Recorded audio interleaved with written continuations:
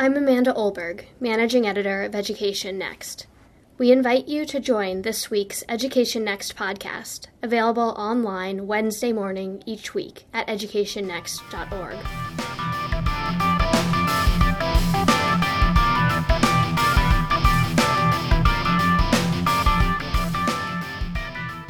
On the 10th anniversary of Hurricane Katrina, Tulane University researcher Doug Harris reported in Education Next that the school reforms adopted in New Orleans in the wake of that tragic storm had lifted student achievement in the city by the equivalent of nearly 2 grade levels. We're not aware of any other districts that had made such large improvements in such a short time, he wrote.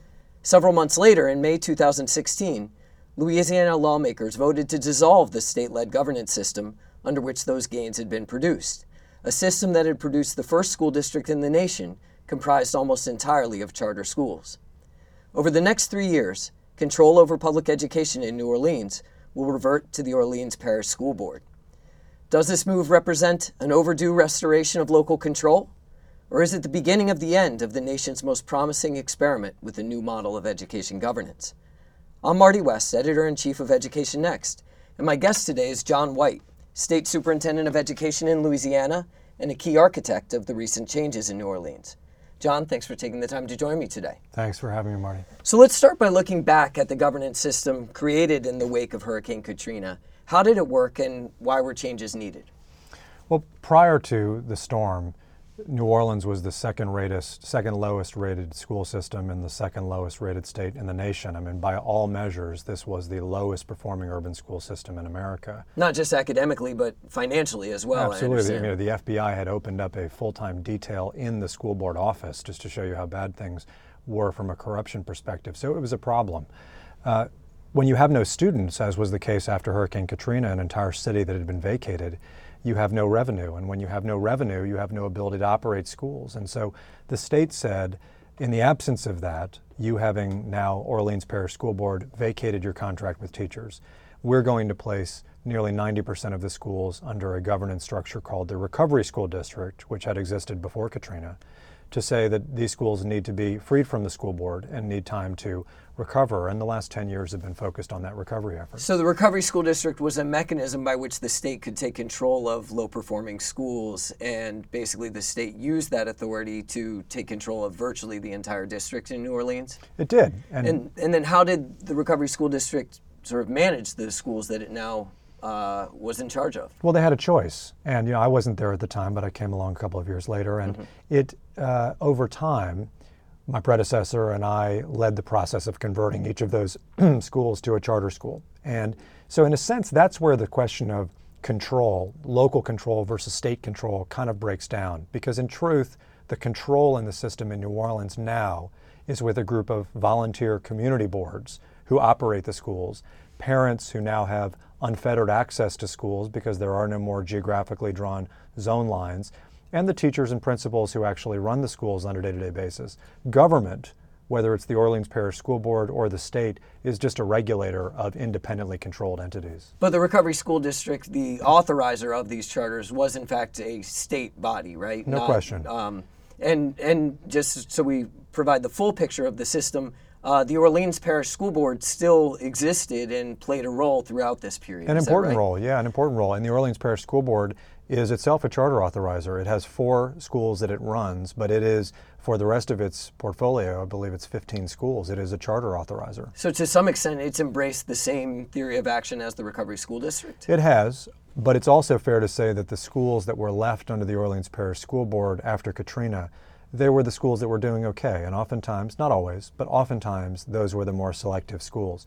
It's a different thing in a city where the school system is nearly exclusively low income, 90% African American. It's a different thing to run the selective schools from what it is to run the schools that are at the ones that nobody wanted to go to, or very few people would choose to go to. And the test coming up then for the Orleans Parish School Board is, can you become a charter authorizer for all of those schools, not just for the few elite? So that points to the change that was made in the summer of 2016, right? Or the change that was put in motion to be implemented over the next 3 years. So things seem to be on a very positive trajectory in New Orleans. Obviously, student outcomes were nowhere near where you and others in the state would like them to be.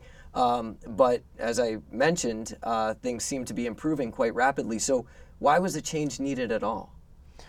Well, there's been a lot of discussion about local control, and I think people kind of posit this thing as being part of a local control effort, whether it's a community-led, more left-leaning local control agenda, or whether it's a limited government, local governance, more right-leaning local control agenda. I don't view it as either one of those things. I think it's good that parents get to choose their schools. That's the most local form of governance, and you can have that under a state system or under a locally elected school board. But I do think that in order to understand New Orleans, you have to know that you still have the entity that raises taxes, you still have the entity that controls the buildings, is the Orleans Parish School Board. Under our state's constitution, they are that. And if they are not part of the reform effort, then you don't have a wholly reformed system. And until you give them responsibility for serving the schools that have historically served the underprivileged in our city, you don't have any impetus to reform that district. You just have a district that is overseeing the schools that always have been of quality. That's not reform. And you can't claim that the New Orleans school system is reformed when there is a temporary recovery intervention rather than a permanent central office intervention. If there's one thing I learned from Joel Klein, among many, it's that the schools will not change until the central office changes.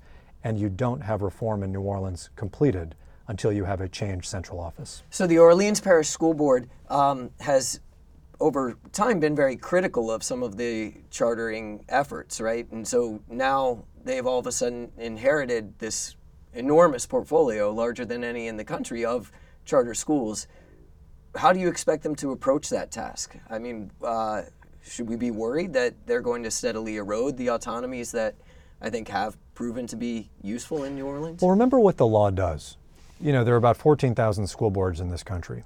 There's one where in state law now it says that they shall offer a universal open program of school choice. There's one that says that every school exists on a contract and there can be no monopoly operator of schools, including the school board. There's one where it says that the superintendent of the school system, not the board, is the charter authorizer. There's one that talks about weighted student funding formulas. So this is now etched into a state's statutes, a portfolio model of school system.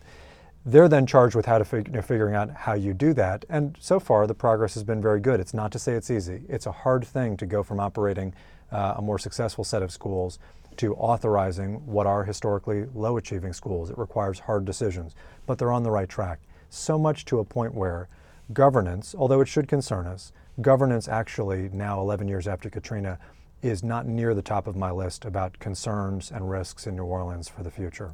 To some extent, what you've created now, then it sounds like actually could be more of a model for other cities and how they could reform their governance systems. Obviously, a lot of people were very interested in what happened in the wake of Hurricane Katrina in New Orleans, but oftentimes the immediate next comment was, well, but you couldn't do this anywhere else. And it sounds like to some extent you're trying to create a model that could be adopted elsewhere. No question. And, I've heard some comments in the reform world over the last year, oh, this is a return to local control, it must be a political thing and all that.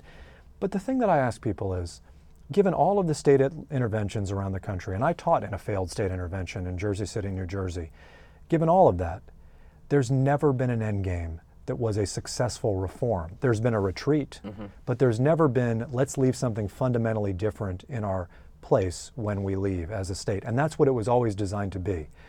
We are in our state doing the first and certainly most significant in terms of scale, state-led intervention that actually has a positive reformation at the end.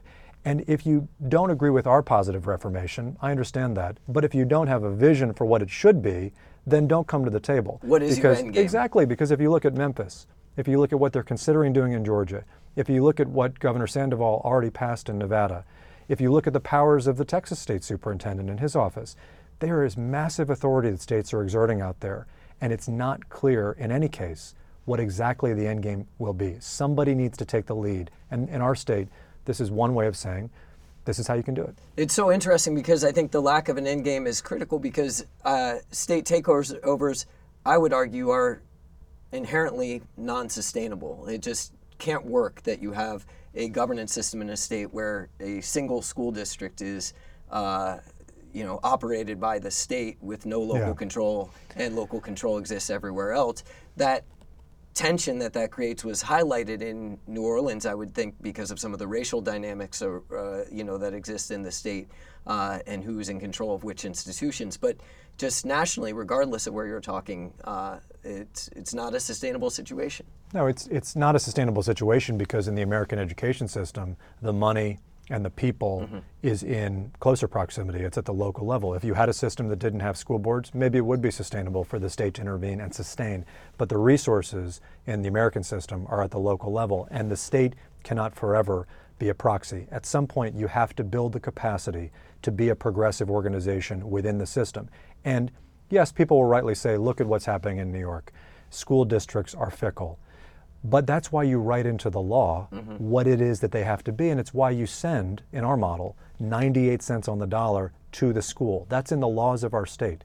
That school board office in Orleans Parish can never be more than an organization that authorizes charter schools and operates on 2 cents on the dollar. And that is not an ephemeral thing. That is a lasting structural reform that never would have happened had the state not gotten involved, but also had the state not said, it's time for us to take a step back. So if governance is not at the top of your list of concerns, what keeps you up at night when you think about New Orleans, what is at the top of the list right now? Talent. And, we are a city that had an incredible tragedy befall us. But from the ashes of that tragedy does come an outpouring and nostalgia and sympathy and goodwill from the rest of the country. And some of that was financial, some of it was federal, some of it was philanthropic. But a lot of it was just people. People from within New Orleans taking greater responsibility for civic outcomes in New Orleans, and people from without saying that's a place where I want to be. But if you take away that, New Orleans is still a mid-sized city in the South. It has incredible cultural assets. It has an amount of affection from across our country that almost no other city can claim. But it is still a mid-sized city in the South. It's a mid-sized city in a state where education attainment is at the lowest levels among states in our nation. That's a historical disadvantage.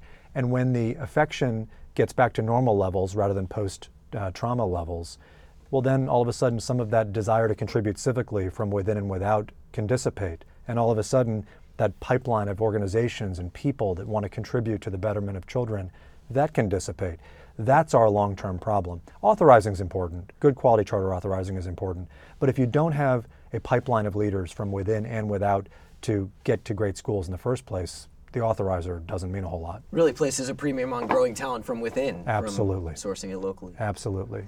Well, thanks, John, for the conversation today. Thanks for sharing us what your priorities are going forward, and we wish you the best of luck with them. Marty, thanks for the time.